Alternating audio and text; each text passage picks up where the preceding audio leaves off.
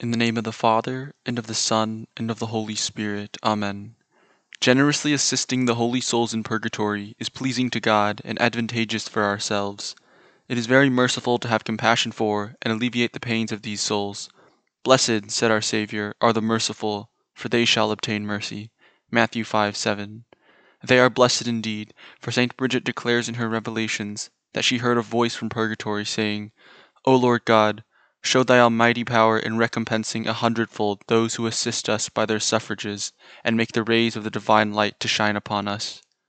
Besides, God himself will reward these acts of mercy, as our Lord said, Whoever gives to one of these little ones even a cup of cold water because he is a disciple, truly I say to you, he shall not lose his reward. And how great must the reward be for assisting these souls, who are God's dear friends so close to safely landing in heaven.